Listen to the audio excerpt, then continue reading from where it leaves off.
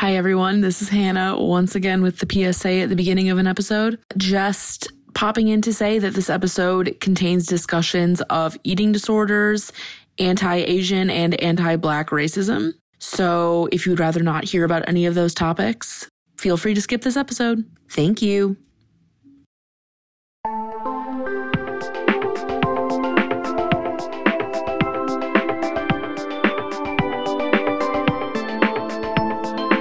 Welcome to Sleepover Cinema, where we analyze the films that created the collective unconscious of those who thought Mary-Kate and Ashley were three whole people for far too long. I'm Hannah Leach. And I'm Audrey Leach. We are the sister filmmaking duo, also known as Two Pink Pictures, and we have not stopped thinking about these movies since we first saw them. We're going to explore the good, the bad, and the nonsensical of the movies that first inspired our love for film in an attempt to answer the question, are these movies actually good? And at the end of the day, do we really care if they are? Today we are talking about 2004's New York Minute, starring Mary-Kate and Ashley. She's in Manhattan at a video shoot. Your speech doesn't start until 3 o'clock. That gives you 3.5 hours. 4.5. Same thing. Warner Brothers Pictures presents Twins. Hi! We haven't spent the day together in years. Mary-Kate Olsen, Ashley Olsen, Eugene Levy. Woo! Going down! Do you have anything to say about this movie today? Well, for the video viewers, before we get into it, I just want to mention these beautiful earrings that we have on that were sent to us by Alien Brats. That is the store name. You can find earrings such as these on Etsy, Instagram, Depop. I think she's everywhere. I think she's on all the platforms at Alien Brats. My earrings feature Braceface, the cartoon woman of our dreams. I haven't watched Braceface in such a long time, but these earrings are inspiring me to rewatch it. So maybe that will be coming up on Sleepover at some point. And mine say hottie. They say hottie? Hot, yeah. My earrings do indeed say hottie. Hottie. And I have one that I have a pair that's like the Heinz colored ketchup from back in like the very early 2000s. I think it's the purple one. Yeah. So you got to go check them out because any niche interest you have from the early 2000s or late 90s, there are most likely a pair of earrings that will represent that niche interest on her site. Like, I literally now own Freaks and Geeks earrings. So, New York Minute is an interesting movie. We're obviously going to talk about it, but do you think we should just get straight to the facts, or do we have any comments we want to unleash before we get to the facts? I mean, I just have one general comment, and that is oof. Yeah, so normally when we record these episodes, we actually break in the middle and watch the movie. But, Audrey and I are busy women. It doesn't always work out that way. So we both pre-watched it this time, which is going to make our attempt at objectivity in the facts a little bit challenging. But, we're going to do our best. So why don't we just get into the facts? Rein it in, hold it back until the second section. Yes, we will.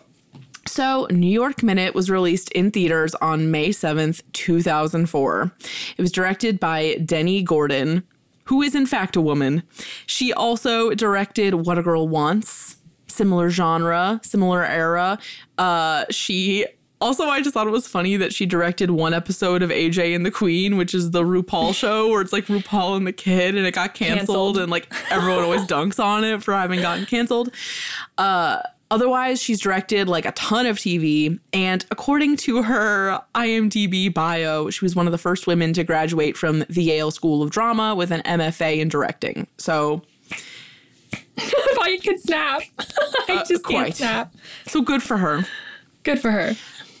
There were a lot of producers attached to this movie. There were like 8 people listed as a producer, which makes sense. considering that it was a Mary-Kate and Ashley movie. But the highlights, in my opinion, include Denise Di, who we talked about when we did the Heathers episode with Yara, the Heathers versus the Craft episode. She's very much a woman of repute. She produced such classics such as the 2019 Little Women, The Sisterhood of the Traveling Pants 1 and 2, What a Girl Wants, A Walk to Remember, the 1994 Little Women, Practical Magic, Edward Scissorhands, movies that really live in our hearts.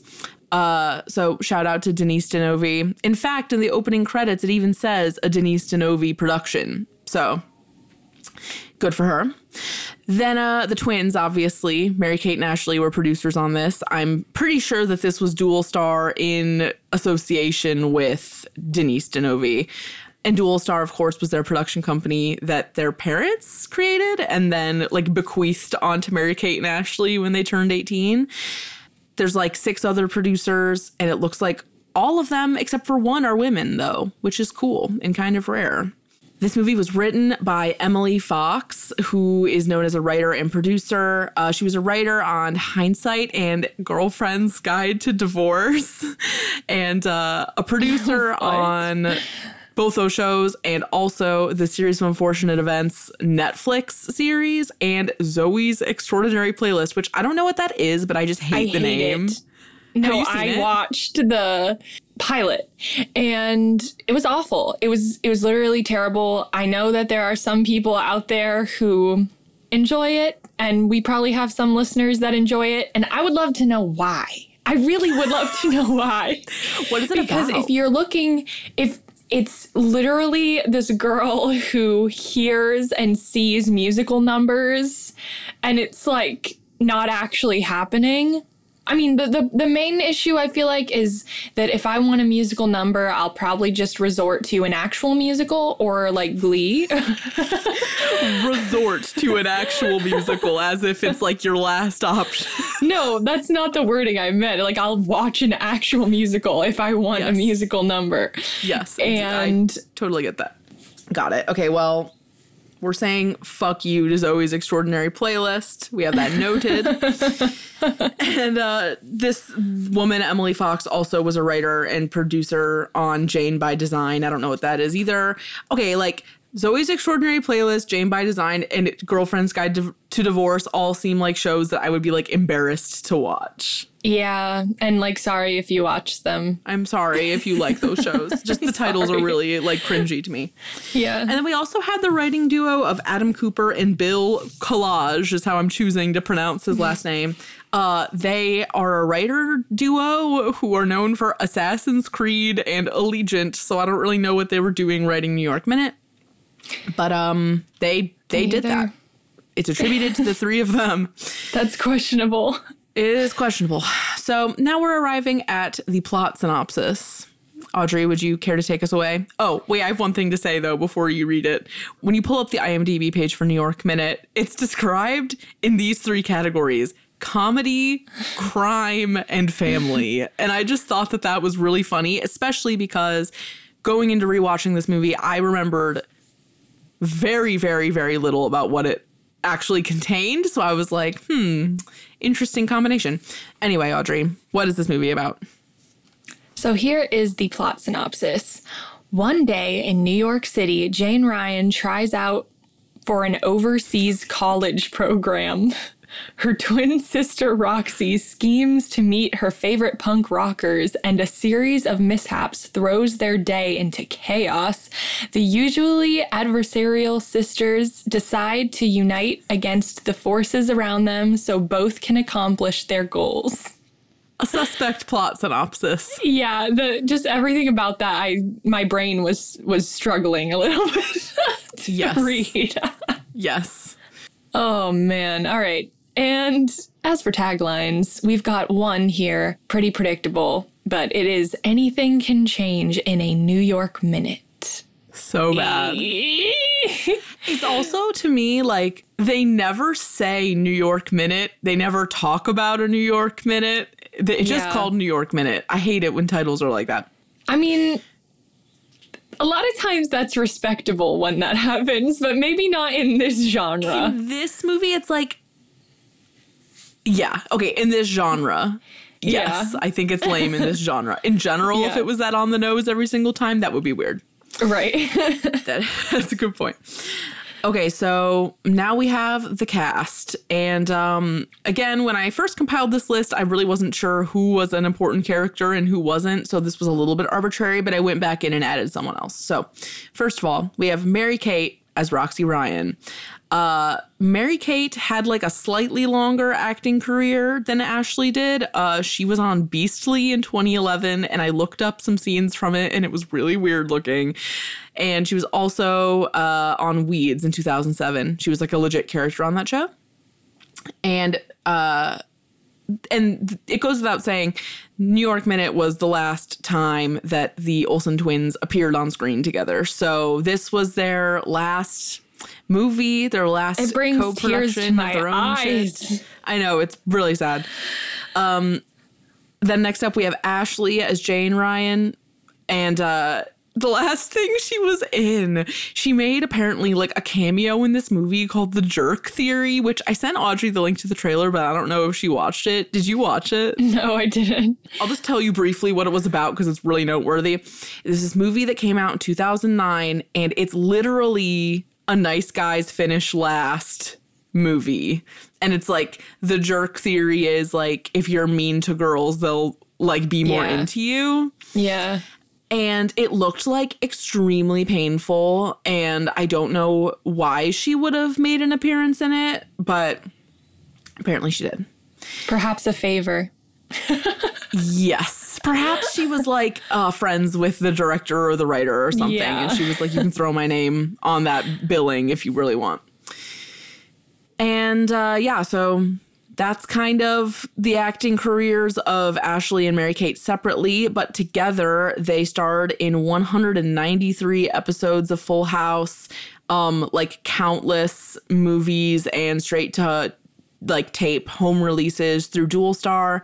And they were extremely famous and continue to be extremely famous. And you know that if you're listening to this podcast, but we have a short history of the Olsen twins we will get to later that I think will shed some light a bit on like the context of their fame, which I find to be interesting. Anyway, next we have Eugene Levy as Max. Also an extremely famous person, kind of someone in this movie where you see him and you're like, why is he in this? Him and Andy Richter. Yeah. But he's known for Schitt's Creek the most right now, I think, is definitely his thing he's hanging his hat on. But he was in Waiting for Guffman, Best in Show, American Pie. He's just like an extremely ubiquitous American actor, and he's been in over 60 movies, and he's age 75. So he's also booked and blessed. In Josie and the Pussycats. Does he have a cameo? Cameo role. He plays himself. Oh my God, right. Yeah. I actually saw that when I was making the list, but I like couldn't remember what it was exactly. But yeah, he's that kind of famous where he can star as himself in a cameo role and people know who he is. Next up, we have Andy Richter as Benny, potentially one of the worst conceived characters in anything I have ever seen. Anything we've covered and anything in general. Yes. Also, he's known to Audrey and I as Conan O'Brien's sidekick. I would say we grew up in a Conan O'Brien household. Yeah, we did. And he also was on Arrested Development, and he's been in like a ton of TV stuff. Writer, actor, funny man. He's kind of like he and Jack Black come from the same planet, but they're like not the same. That's kind of how I think of it. Not to invoke the name of Jack Black casually, because how dare you? It's not casual here. It's not casual here. And then the person I added to the list was Jared Padalecki as Trey, because when he came on screen, I was like, fuck, he looks so familiar. And he plays Roxy's love interest in the movie. But he was on Supernatural, and more relevant to us, he was Dean on Gilmore Girls. So significant. And then when I was on IMDb and I hadn't seen the movie, I saw all of Simple Plan on there, and I was like, where are we going? And then I saw Bob Saget, and I was like, you know that's got to be a stupid cameo. And I was right, ultimately. So yeah, that was, that's the cast, pretty much. Audrey, do you want to take us into some of these numbers? Yeah. So the overall budget was roughly $30 million. The box office opening weekend, I know, was $5,962,106. And the overall worldwide gross was $21,289,826. So that might have just murdered Mary-Kate and Ashley's movie career. That's actually such a good point. I hadn't even thought of that. Yeah, because at the end of the day, it is a business. And they know, because they are business women. They are business women, and they said, if we're not going to make our money back, then we're not reliable stars here. Yeah. And you know, one thing that occurred to me when it came to the money in this movie too was like, and I was going to bring this up later, but since it's coming up now, just like the ruthlessly expensive on location shooting for everything, and having an animal the whole time, and having Eugene Levy, who probably cost a lot of money. I was just like, why would you let your script be this bad and spend this much money? Yeah. Oh, we can talk about it later, but yeah, I have more to say on that. Yeah. We'll come back. I'm sure you can imagine what the critics had to say about this one, but Audrey, do you want to fill us in? Yeah. So there's an 11% critic score on Rotten Tomatoes. That's one of the worst I've ever seen. I know. Really, really, really bad. This whole thing is kind of echoing like the Material Girls story as well. That's really true. But yeah, it's the same type of vibe here. The critical consensus feels more like a calculated product designed to expand the Olsen's brand than an actual movie. Also, it contains ethnic stereotyping and sexual innuendo. Yeah, we'll speak more on it later, but it is horrendous. Horrendous. Worse than Material Girls, even. I don't know if it's worse than Material Girls. I think that they're really battling it out for worst ever. Yeah. But I think they were bad in different ways as far as the ethnic stereotyping goes. Yeah. And then the audience score was 47%. And let's just acknowledge that like 30% difference between critic and audience is purely due to love for Mary-Kate and Ashley and, feeling love and nostalgic towards them, even though they weren't nostalgic yet at the time. But they were a little bit because people knew them their whole life, basically. Kids did. And so we picked some critic reviews here. This one just really left me with more questions than answers, so I felt the need to include it. I can't fathom that even the dirty old men will find much to like with this film. From Richard Probst of The Independent Critic in 2020, which really is confusing to me. I don't know what that means. Feels disgusting, but it piqued my interest. And then, Audrey, do you want to read the next two? Yeah, so the second one is separately the characters are annoying. Together, it's unnervingly like watching one actress playing twins. Oh, wow. And then the third one is admittedly in all this stupidity, there are a couple of laugh out loud moments, but these do not make up for the fact that mediocrity is a poor replacement for talent and comic timing. Groundbreaking take there. Mediocrity versus talent and comic timing. Just SMH. So normally we would talk about celebrity gossip of the era right now, and we are going to talk about that sort of, but I really wanted to just give a little bit of context to Mary-Kate and Ashley's career. I actually thought this was our first Mary-Kate and Ashley movie that we did, and then Audrey gently reminded me that we did do Passport to Paris. But, I was curious, and I find the Olsen twins to be extremely interesting in the way that they have sort of become these like phantoms of Hollywood existence. Like no one ever sees them in real life. They're never in things. They never do interviews. And they don't have social media. I love it for them. I think it's perfect. And I love that anytime that they are seen, it's in New York, all black, really interesting fashion and smoking a cigarette. Yep, they kind of look like dolls too when you see them, like kind of like spooky dolls. So keep that mental image in your mind. That's them now. But so everyone knows that Mary-Kate and Ashley got famous from Full House, which was a really long-running sitcom. And they were cast in Full House at 6 months old.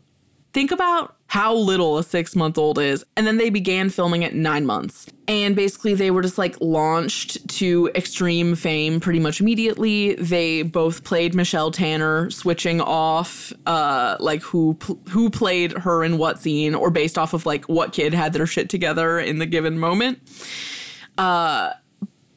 So they were famous actresses, but almost more importantly, they were like a huge brand through Dual Star. So I picked this little excerpt from the Wikipedia page for the Olsen twins that I felt like was really worth hearing. So I'm just going to read it.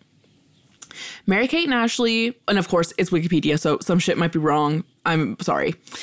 Mary-Kate and Ashley were popular figures in the preteen market during the late 90s and early 2000s. How appropriate for us. Their names and likenesses extended not only to movies and videos, but to clothes, shoes, purses, hats, books, CDs, and cassette tapes, fragrances and makeup, magazines, video and board games, dolls, posters, calendars, and even telephones and CD players, with a market share made up mostly of tweens. The sisters became co-presidents of Dual Star on their 18th birthday in 2004, which was right around the time that this movie came out. This movie came out like a month before their 18th birthday, because they are Geminis. Hee hee. How appropriate. Upon taking control of the company, Mary-Kate and Ashley made moves to secure the future of the company by releasing products that appealed to the teen market. The Olsens have appeared on the Forbes Celebrity 100 list since 2002. In 2007, Forbes ranked them collectively as the 11th richest women in entertainment with an estimated net worth of $100 million. So they'd made these movies, but they also just sold shit. That's kind of always been their thing. And where the celebrity gossip comes in my mind, is like, I remember I learned what anorexia was because of Mary-Kate Olsen. Do you remember that, Audrey? Not like super specifically, but yeah. As we've talked about before, I had my really intense collaging phase around 2004. So I was like always reading People magazine and like InStyle and like Star and that kind of stuff. And tabloid culture was still really raging at the time. And they were like really convinced that Mary-Kate had an eating disorder. And like, I mean, we don't know, but most likely she probably did. Your life has to be so bizarre if you're them. But I found this interview that was like one of the last public interviews they did as an acting duo with Oprah, where Oprah like puts them on the spot about what size they are. And it's really, really uncomfortable. And you can just see how they were already kind of wired to be private people, and shit like that would just like push them even further towards being super private people. You know, there's a new rumor that's recently surfaced. Has really upset you, right? You know, the one about eating. Yeah, you know, people are going to write what they want to write. We try not to read the good or the bad because it just kind of comes with the territory. You know, either you're too fat, you're too skinny, and people are just going to write what they What size are you, by the way? Size? Yeah, I always like to know. I'm really sure. You're not sure? Girls, and you know. That's so interesting. And you know what else is interesting about those early 2000s interviews with Oprah or Diane Sawyer, or, you know, women that are really, really famous and successful as interviewers, where obviously like times have changed a lot, but you would just, looking back at it now, you would just think that they would have a little bit more like awareness of the questions. Like, I'm just wondering if there were outside sources that kind of made them ask questions like this, or if they were really in control of what questions they were going to ask and what they're interested in, because you would never catch Oprah.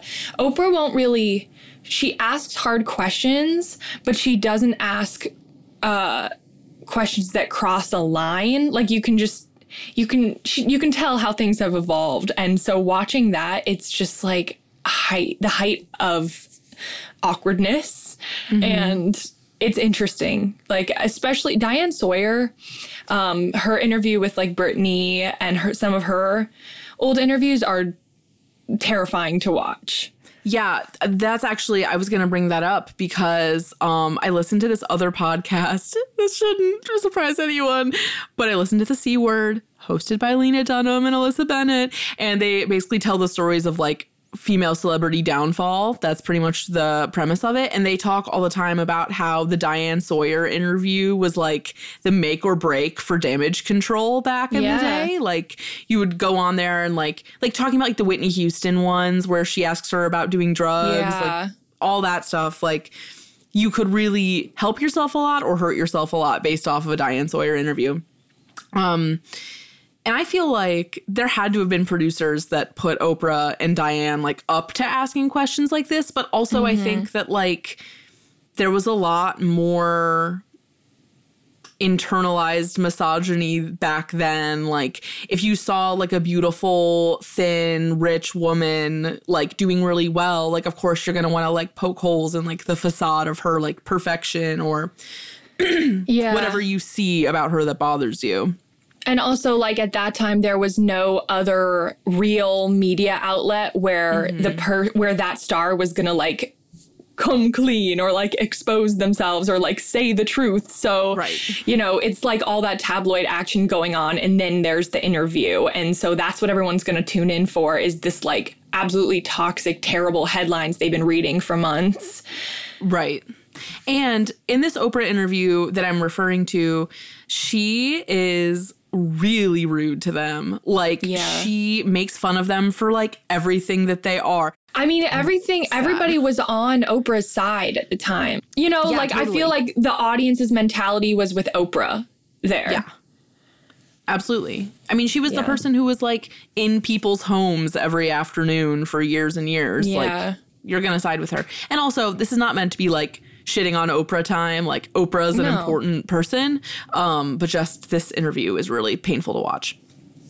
So anyway, all of that in mind, Mary-Kate and Ashley launched The Row, which was their first like high-end, like you're going to find this shit in Kohl's line. And when they first sold it, according to this article that I found on E! This is an excerpt from it. We sold it at first with no label, Mary-Kate admitted to Women's Wear Daily in 2016. Only certain people knew it was us behind it. We didn't do any press. Our idea, because we had been in the branding industry for a very long time, was if the product's good, it will sell. And it worked. In the 13 years since the launch, they've introduced 3 more lines, including the wildly popular Elizabeth and James. And they've won like 1 million awards for all of their like design and business achievements. And then another excerpt from this article. They notoriously avoided the rise of social media and what presence there might have been on there to offer their brand. We've spent our whole lives trying to not let people have that accessibility, so it would go against everything we've done in our lives to not be in the public. We're used to being on the other side of the camera and managing the process, so it's hard for us to do photo shoots now, Mary-Kate said. That's why you have models. I love that. I love that for them. They're like, actually, you all can just shut up. Yeah. Like, we don't care. Yeah, I love that they're like, yeah, we're never getting on camera again. We pay people to do that now. That is not what we're here for. So now you're caught up on a brief history of Mary-Kate and Ashley. Audrey, tell me what you remembered about this movie. Well, I actually have no clue when I saw it the first time.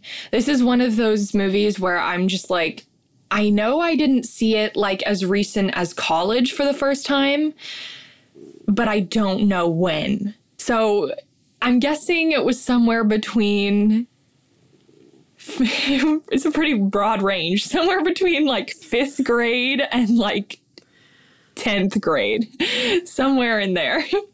Yes. I think I can illuminate where you saw it because I remember where we saw it. Oh, okay. Which was, we watched it at a sleepover or like a long hang at Aaron and Julia's house, who are our cousins. Oh. And I remember like the Avril Lavigne reference a lot because when I saw this movie, I was a huge Avril Lavigne stan, which I forgot to mention for our video viewers. I do have my Avril Lavigne crop top on for that very reason. And I actually found this in the wild like 5 years ago. So I'm proud that I found this ever in my life. Anyway, so I remembered that. I remembered so clearly someone falling on scaffolding into a dumpster. Yeah. And I remember being like, why are they being chased by Eugene Levy? And I remember most potently that Jane and Roxy, they're twins. One of them is like kind of rocker. The other one is like a good girl. And I was immediately thinking about the Bratz twins that Audrey and I had. Their names were Phoebe and Roxy, but Roxy was the name for like the cool, like proto Liz Gillies in a tween thing type person. Would love to know Mattel's thoughts behind why Roxy was the name. It wasn't Mattel. It wasn't. I don't know. I forget who it was. MGA. MGA. Right. Yeah. Oh, we know about the beef. We know about the long legal battle.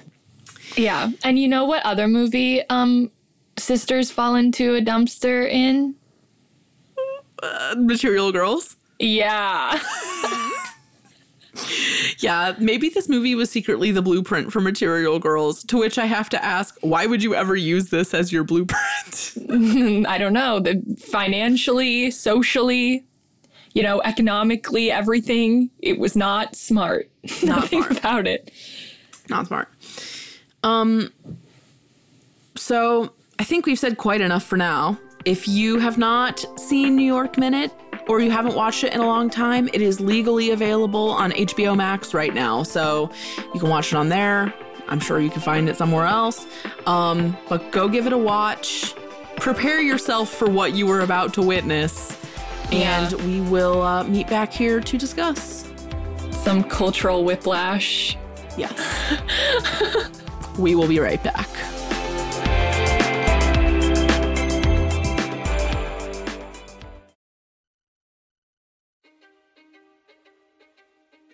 History is complicated. The story of human progress is long, messy, and riddled with controversies big and small. On Conflicted, we dive headfirst into history's most infamous events and contentious figures. We try and untangle the good from the bad, the fact from the fiction, and the monsters from the misunderstood. Was Genghis Khan a murderous butcher or a civic pioneer? Did the Allied powers go too far in firebombing the German city of Dresden at the twilight of World War II? And how did the Marquis de Sade acquire such a sinister reputation? And was any of it true? These are just a few of the tough questions we wrestle with and investigate on Conflicted. So if you love history or just enjoy a good story, please join me, your host, Zach Cornwell, for a fascinating new topic each and every month. Conflicted, a history podcast, is available on Spotify, Apple, or wherever else you get your podcasts. I hope to see you soon.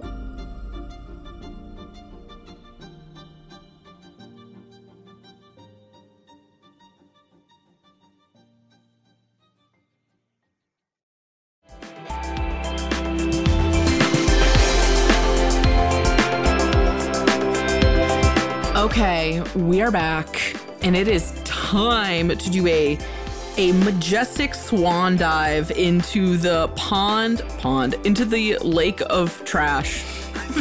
It's New York Minute. The lake of trash. Honestly, it's like a Central Park pond of trash. Like that is what it is. I guess we should start with what we appreciated about it, as we like to do. We like to front load our positive comments and then just get into it. There are a lot of car montages, like them being in the car, and there's music playing, they're seeing things, they're having quirky antics in the car. That is my favorite. I love Mary-Kate and Ashley car montages. I appreciated that Dean from Gilmore Girls was there. I didn't remember that, and I was like, oh, okay, that's fun. I did actually think that Mary-Kate and Ashley's acting was improved upon compared to some of their past work. That is saying something. But their you know past that work. moment where they're like standing in Times Square and they're like, I hate you. And they're like, I hate you. I was like, hey, is this great? No. But I think that it's better than how they would have done it years prior. Like, I think it actually was improved upon. Yeah, I can see that. I thought the Simple Plan integration was like extremely heavy-handed, but fun, you know. Yes, I had questions about that, just in the sense of like, who was paying who? Were they paying Simple Plan, or was Simple Plan paying them? And were they planning on doing further branding with Simple Plan? Like, there had to be a business concept there. They probably had an album. Probably. Something like that. Maybe the video for the song that they were playing at the thing is actually like a weird supercut of like New York Minute and them playing. Yeah, probably. Although I don't know why they would do that, because the audience for New York Minute and the audience for Simple Plan, there is some overlap, but it's not an exact match. No. Another observation I had was that Eugene Levy was really giving me like Steve Carell in Sleepover. Yes. Like, it was like the same type of character, but I think Steve was much funnier in Sleepover. Like, yeah. And he wasn't taken completely seriously as like a villain. Yes. So I don't know. I love the I Heart NY outfits. I think that is the moment. That is the moment in the movie when they finally come out of the porta potties in their twin looks. You know, we were ready for that. We were expecting that. We have more NJ Transit representation in this movie. Yes, I had that same thought. But it's not NJ Transit, it's the LIRR this time. Yeah, it's the LIRR. But that's hearkening back to our very first episode ever. Confessions of a Teenage Drama it's a deep Queen. Harken. Yeah. The term corporate, when she goes, but a more corporate bling, literally awful. Yeah. But I was like, it was sort of funny. Just how absolutely clueless she was coming off. Like, it was sort of funny. Yeah. And then, other than that, I'm sure you'll talk about Avril Lavigne appreciation, but the moment that I most enjoyed in this entire movie was at the 58-minute, 14-second mark. And that is where I saw my street and also my apartment. Like, where I live now is in the movie.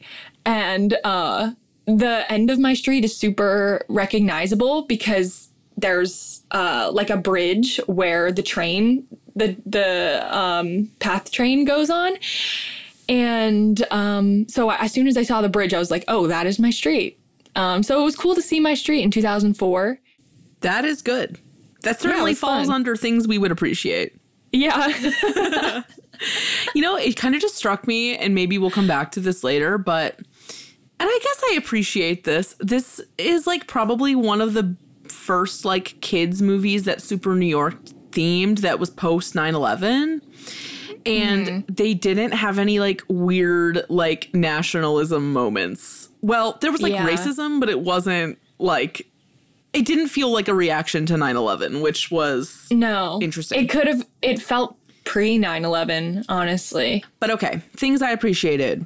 Their bedrooms in the beginning are awesome. I really loved that Roxy had her excuse database in the beginning, too. Mm-hmm. That felt like something that I would have made up when I was like 12. And I appreciated that. Their jawlines are insane.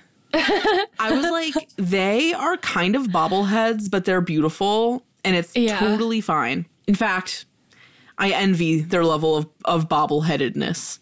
I thought that I have a lot of stuff from the very beginning because that was kind of the high point for me. Yeah, it's kind of the best part. When they get in the car for the first time and the Donna starts playing, I was like, wow, a kind of deep soundtrack choice. Interesting.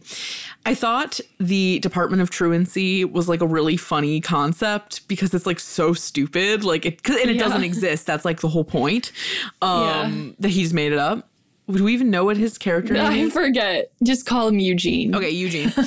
His concept was funny, and I enjoyed that. I also thought, I didn't really write this down, but I thought that they did a really good job in the beginning of explaining or like making everyone's motivations really clear. Like the reason why Eugene Levy was chasing her is because he wanted to get reinstated as a cop, and he felt like if he found her, he would be able to use that as like clout to become a cop again, which is like a reach, but at least there was something, you know? Yeah. And like the McGill Fellowship shit made sense. The Simple Plan, getting the CD to Simple Plan shit made sense. It again kind of felt like something I would make up, but like I was fine with it. The stuff about how to find an A&R person was really funny. Yeah, it was funny. It felt very of the time, which it was fun. I thought that the guy in the bodega who interacted with Roxy while the other girl was in the bathroom was really hot. Just, this feels like a very random choice, but I appreciate that. I thought the running joke of like the business guy that they kept like encountering was really funny. And that was it. That was what I appreciated. Oh, but I did have a question for the culture, as they say, which is, how do Mary-Kate and Ashley decide who's going to play who? And another question, which is, wasn't one of them like the sporty one and one of them like the dancer one in like their branding in general? That was, it was for their branding. I have no clue if any of that actually bears weight to who they are. Yeah. It might not. It probably doesn't.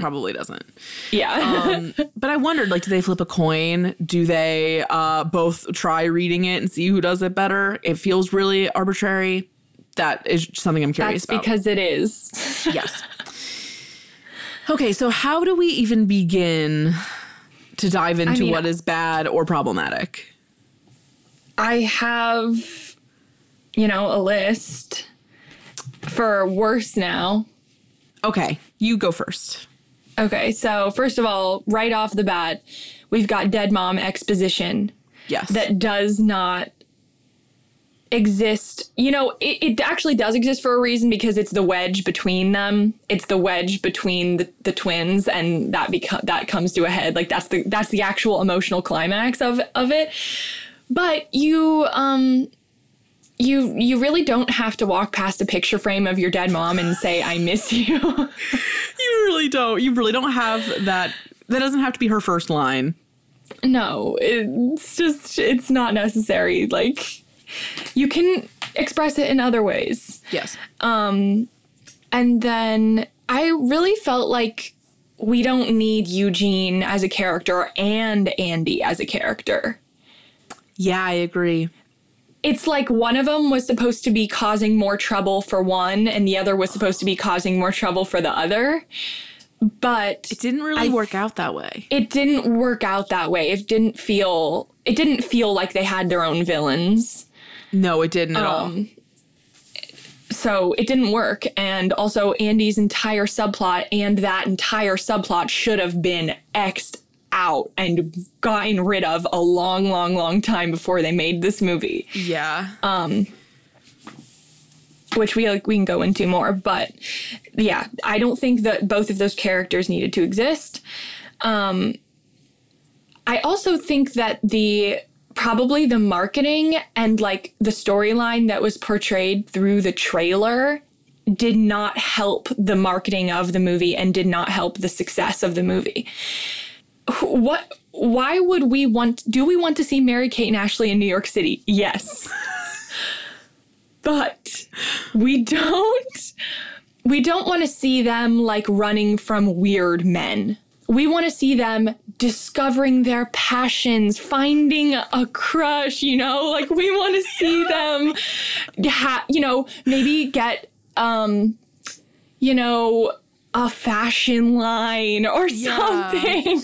Yeah, like something that's that so true. is closer to them, because you see the poster and like how iconic that would be.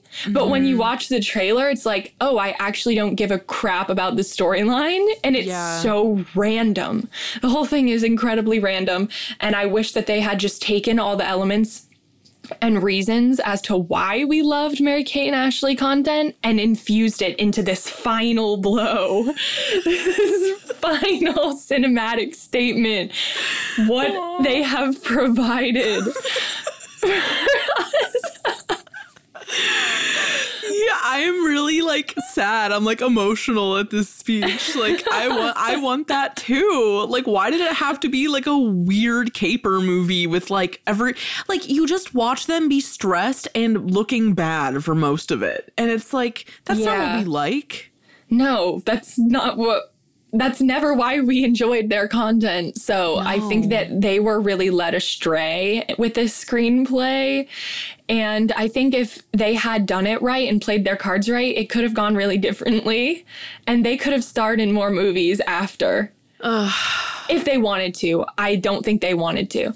But that was like a harrowing address that you just gave. Like, holy shit.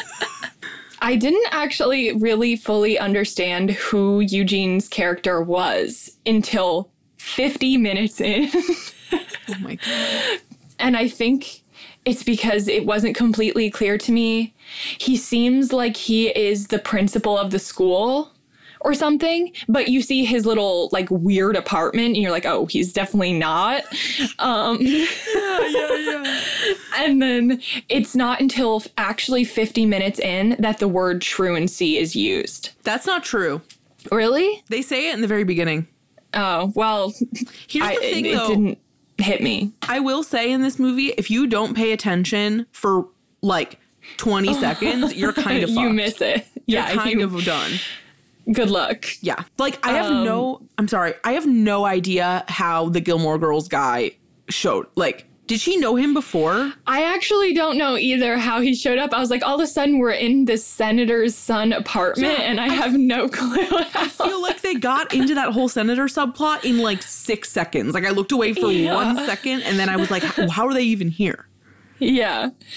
I couldn't tell you, which is not a good sign when you're, you know, obviously we've got 2 love interests here, one for each of them. But when they show up with, at least the other one had multiple run-ins and the whole thing was that they kept running into each other, which what a trope that is just beaten to the ground. Yeah. And I didn't care about either of them. That was another note I had, was the boys are very irrelevant. Yeah. And that's not fair to this movie. That's not what we would have wanted. Yeah. Because it wasn't like fully concentrated on anything. It wasn't fully concentrated on the rift between the sisters because of their mom. It wasn't fully concentrated on the education, like how the one twin wants education and the other twin wants like a record deal. It wasn't concentrated on that. It wasn't concentrated on the boys, you know, and like the crushes. And so it wasn't concentrated on anything. No, it wasn't. It was kind of concentrated on like getting the day planner back. Like, I thought that was kind of fine, but yeah, I mean, that was their only concrete goal. Yeah. And then also the trope of in the lowest of the low moment when one walks around and sees what they lack. Yup. So they're literally just walking around seeing like random girls and like families, and they're like, oh, like it was so bad. It was so bad. So bad. I have a couple really nitpicky things just to start with, which is there was a lot of really bad Photoshop in the pictures in their house. I wrote that too. I was like, horrible, like absolutely horrible. Do they spend all the budget on the on-location shooting? Probably. They couldn't get a reasonable Photoshop person to do the shit. There was so much funny stuff in the beginning, like when they're in the house and there's like this really unnecessary cover. I think it's a cover of War. Yeah. I'm like, this is just the perfect first like white person fuck up, like for this to be the song that's playing. Like, why is this the song? I thought that the line where Roxy's like, I'm going to a play like Shakespeare in the Park. And they're like talking about that. And then the dad's like, Mom would be so proud of you. I'm like, why would Mom be proud of her for going to see a play? Going on a field trip. Literally, I was like, this is so heavy-handed. The standards are that low for Roxy at this point in her life. I guess that is true. I also thought that it was really annoying that, and Audrey kind of pushed back on this, but like the whole movie is like they're seniors because Jane is trying to get this scholarship and like this admission to this fancy college. And then meanwhile, the dad is like threatening Roxy with like a private school reformatory for girls the whole time. And it's like, are you going to enroll her in the reformatory for girls for like just the second half of her senior year? Like what's the idea? So I was confused by that. I was extremely uncomfortable through a lot of this movie, but one of the parts that made me super uncomfortable, which normally I would put it in problematic, but because there's so much in problematic, I put it in bad, which is when the Gilmore Girls guy walks into his apartment and it suddenly becomes this weird like allusion to like porn, like where he walks in and then Roxy's on the bed in a towel and it gets like slow motion and it's like, hey baby, hey. And she like flips her hair and then the other sister comes in and he's like, whoa, is it my birthday? It's like, ew. Why was that a thing he said? And also, why did they continue to entertain his ass if that was the first thing he said? That just did not track for me. I thought also in that scene where they're tossing the dog back and forth, you can literally see that it's like a limp stuffed animal in a lot of it, which was funny. And also when they end up landing in the dumpster, because they do in fact fall from scaffolding into a dumpster, there's a part where like they're like peeking up over the dumpster and then they like scoot over, like they like shimmy their way out of the dumpster, but the dog is in between them and the dog moves on like a perfect horizontal plane. And you just know there was someone in that dumpster like holding the dog and like dragging it like across the screen. I just thought that was so funny. And the amount that this dog had to go through, it had to have been so sedated to get through this shit. I was like, this poor dog. I'm concerned about this dog. And I was also super annoyed that she got the fucking fellowship after all of that. It was such a reach. Yeah. That's what I literally was so offended by that. I put it in problematic. I said, it is bad. She fucks up so thoroughly and still gets the scholarship. Yeah. Like this is the height of privilege. It really is. That's such a good point. Okay, speaking of the height of privilege, shall we get into the problematic elements of this movie? Yeah. Your turn. Yeah. Like, no, like, actually, there isn't a plot line of this movie that isn't offensive in some way. We've got Andy Richter, who is a character that believes he's Chinese, because I think what they're saying is that he was like adopted by a Chinese mother. And so he's like grown up in Chinatown. That's kind of what they're saying.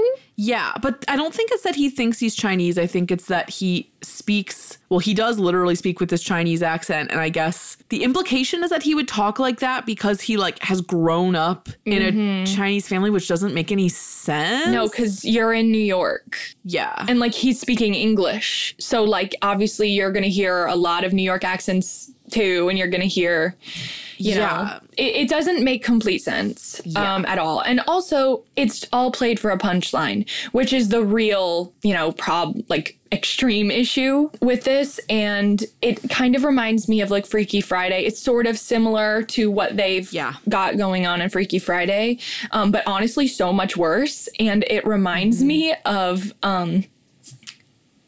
Thoroughly Modern Millie. It reminded me of that too. Which, if you don't know, is a musical where you have, I don't know if in the Broadway version they actually casted Asian people, did they? Okay. Yeah. Thoroughly Modern Millie is this musical. It's set in the 1920s. We did it in our high school. Our high school somehow managed to do like almost exclusively all white shows with characters of color. So the amount of problematic shit that our high school did literally never ends. Anyway, in Thoroughly Modern Millie, the antagonist of the show is this woman named Mrs. Mears, who is like a white lady in yellow face. And literally. And like she has these like henchmen that are like actual Chinese people, or like Mandarin speaking actors at the very least. But yeah, this movie had elements of that, certainly. Yeah, it has flavors of that. And we forgot to say that when we did it in our high school, the people who were speaking Mandarin were white. So it was like the antagonist was in intentionally bad yellow face, and the other people were supposed to be in like passable yellow face. It was just a mess. It was a mess. It's a complete mess. And also, like, both in this movie and in our high school production of Thoroughly Modern Millie, the language was butchered. Oh, yeah. Because they're butchered. There is a scene where Jane and Andy Richter speak. I think it's Mandarin. I could be wrong. Yeah, well, we don't. And it is really excruciatingly bad. Really white sounding. Yeah, I was like, this is bad. Yeah. And not only do we have that whole situation, but we also have the extremely cursed salon sequence in this movie. It's like if they created the most offensive cursed version of the bend and snap scene. Like, it's very much playing on a trope of, we've got black characters who sort of transform these little white girls and are like fairy godmothers, Yeah. It's like the most dumbed down version of this archetype of like the magical black person who like shows up and like solves all the problems of the white character and like really only exists to solve their problems. These like overly folksy, wise black characters that show up and like solve everyone's problems and like don't have their own plots going on. And the context of it in this movie is like, shit's looking real bad for Mary-Kate and Ashley. They look bad. They're really in a tough position. They gotta get this speech to the place in Columbia. And they like accidentally end up on the wrong side of Manhattan. It's like 125th Street, Harlem. Oh, yeah. But it's like really heavy-handed, and then they go in and it is, Audrey described it so well, it is like a super cursed bend and snap where it's like, if you're Mary-Kate and Ashley and you walk in to a black beauty shop and first of all are so visibly scared, that's already bad. Yeah. And then on top of that, like the fact that all the women in there are like, oh, we'll take care of you. It's fine. And then they do this whole makeover montage, which honestly, though, I have to say, the level of awkwardness that Mary-Kate and Ashley possess in that scene is like, if you watched that out of context, you would think that you were like on drugs. It's so uncomfortable. There's a part of it that's like kind of really entertaining because like the makeover aspect of it is cool or like fun to watch, but it's like so like steeped in just aggressive stereotypes that you're like, this can't be anything other than just like a blemish on this. Yeah, it's just not. Yeah. And, interesting that their final looks are what they are. Like, the final looks, they both have like that straightened hair layers thing. Yeah. You know what I'm talking about? And it's sort of like a dulled down version of the outfits they had on before. Yeah. And it's like, oh, so this movie is just 1,000,000% aware of what's going on. There's nothing about this is them not knowing what they're doing. Yeah. They are operating within these confines, you know? Yeah. And again, this goes back to what Audrey said at the very beginning, where she said the line about a more corporate bling, because the place is called House of Bling, and like the main hairdresser like gets one of the girls seated. It's Jane. And she's like, oh, like, I'm going to make you look great. And she was like, what do you mean? And the lady's like, it's House of Bling, duh. Like, what do you think? And then Jane is like, I'd prefer a more corporate bling. And it's like, okay, that's actual just overt racism. Yeah. It just is really extreme. Yeah. It's really extreme. And it's also it's treated like their stop in Emerald City a little bit. Right. But like it just is really it's a blemish so bad that you cannot at the end of the day claim that this movie is good. Yeah. No. I think. Well, you can't even make the case that it's like worth. This kind of goes into our next thing, which is you can't really even make the case that it is worth rewatching or showing to kids that are like 13 now, because it's so egregiously horrible. Yeah, I wouldn't. There's so many other Mary-Kate and Ashley movies that are totally harmless and actually fun to watch that you could show your child if you really wanted to. Right.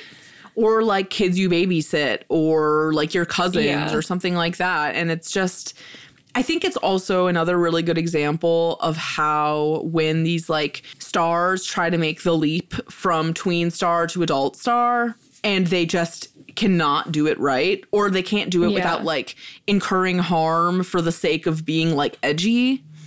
Yeah. That's what this movie gives me. Yeah. And it does, the whole thing has that feeling too of like uneasiness. Yeah. And like no comfort. Like there's just nothing, there's no heart at the end of the day to like hold on to, because you can tell that they're not comfortable. Yep. You can tell that the writing's not comfortable, and like they don't even probably really want to be there at all. So they seem like really advanced androids. Yeah. Like they're running on autopilot. Yeah. Yeah. Which I think, you know, when I first watched this, I was like, honestly, I kind of want to back away slowly and not cover this because it's such a train wreck. And like, I don't necessarily want to like call attention to this movie in any way. But there is something to be gleaned from it, both from the perspective of, you know, for all the Mary-Kate and Ashley nerds out there, like it is a moment in their career for sure, for the worse.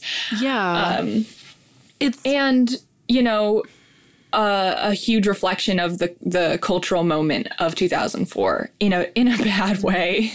Yeah. Well, I think it's also just another really important, and it sounds so stupid when I'm like really important, but like this stuff was peddled and consumed by so many of us. Like we always talk about how it feels like we were all raised by the same people because we all watched all these movies so much. And it's like, if you're white and you watch this movie and you ingest it, like you don't even understand that you are like literally eating like a spoonful of like white supremacy, like as you're watching it. But it's like the way that every non-white character is used as like looking stupid or like a resource. It's just like really gross. And also imagine like if you were like the only Chinese girl in your group of white friends, or like the only black girl in a group of white friends. Like this movie would be so trash and alienating. Yeah, and it's horrible. You know, I would like that to be one of the main takeaways of this podcast in general, too. Mm-hmm. Like, if you do rewatch the things that we talk about and you're white, like, just think about what was internalized and ingested through these movies, because it can't really be overstated how much white supremacy is, like, fed to you without ever being outright racist yourself, like saying things, you know what I mean? Yeah, totally. And it makes me it's a mentality. Yeah. And I actually think that it's kind of a good tool for like people that like white people, white girls especially, who haven't like come to terms with really thinking about their racial identity as a white person. It's like a lot of the stuff that's happened over the past year, like just conversations with other white people, like a lot of white people will not like admit that they have like ingested white supremacy over time because they feel like they have to be admitting that they are explicitly racist and that they are like inherently a bad person because of that. Yeah. But it's like there are structures that have fed this to us, including Dual Star Incorporated. And it's like you have to own it to like get anywhere. And the reason why it's a good tool is because like we've all seen this stuff. It's not just in like domestic terrorism that you see racism like this. It's not like it's just like the worst case scenario is where racism exists. It's everywhere. Yeah. And also this movie is really well timed for us to do in light of everything that happened in Atlanta a few weeks ago and with this whole conversation that is like finally being noticed by white people about anti-Asian hate. Like this is a good example of the shit we were fed. It's a great example. And so is Confessions of a Teenage, and so is Freaky Friday. It's just food for thought. Give it a thought is all we are saying. Yeah. And I think that conversation and reflecting on that is the worthwhile thing to do. Yeah. If you do rewatch it with that lens, if you will. Yeah. I still wouldn't say it's good or worth rewatching, but if you want to do it anyway, that would be the angle with which to take it, I would say. Otherwise, there's lots of great Mary-Kate and Ashley content. Yeah, I said to Audrey, have problems like this. I cannot wait to do Billboard Dad, Switching Goals. Cannot wait for both of those because they're so good. Yeah. Okay, well, we really went there, but it needed to be said. We could not cover this movie without going there. It would be a disservice. Yeah, no, it would be really horrible. So anyway. That's that. XOXO. Gossip Girl. That's all we have to say, I think. That's it. Follow us on TikTok. At Sleepover Cinema. And shop at Alien Brats. Yes, please do. Please do. Okay, we're actually going to go now. Okay, see you next week. Okay, bye. See you next week. You can find more from us at evergreenpodcast.com/sleepover-cinema and keep up with all our latest creative projects at twopinkpictures.com. If you want to watch our show as well as listen, we're on YouTube too, yay! Search Sleepover Cinema or go to the link tree in our Instagram bio. We're on Instagram and Twitter at twopinkpictures and would love to hear from you there. We're also on TikTok at Sleepover Cinema, and that's really where the party is at. It's true. And if you like Sleepover Cinema, please share an episode with a few friends.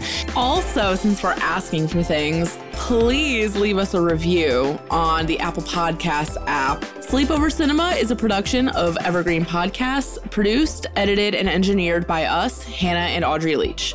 Sleepover Cinema is mixed by Sean Rule Hoffman, and theme music is by Josh Perlman Hall. Special thanks to executive producers Michael D'Aloia and David Moss. We'll chat again soon.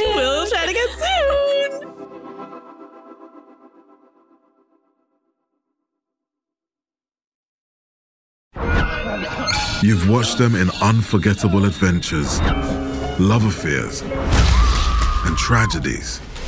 Now it's time to hear their own remarkable stories. From the makers of Death of a Rock Star and Death of a Sports Star, this is Death of a Film Star. And action. Starring Heath Ledger, Marilyn Monroe, Chadwick Boseman, Robin Williams, Carrie Fisher, and Bruce Lee. Search for Death of a Film Star in your podcast app. You've seen them tell stories. Now it's time to tell theirs.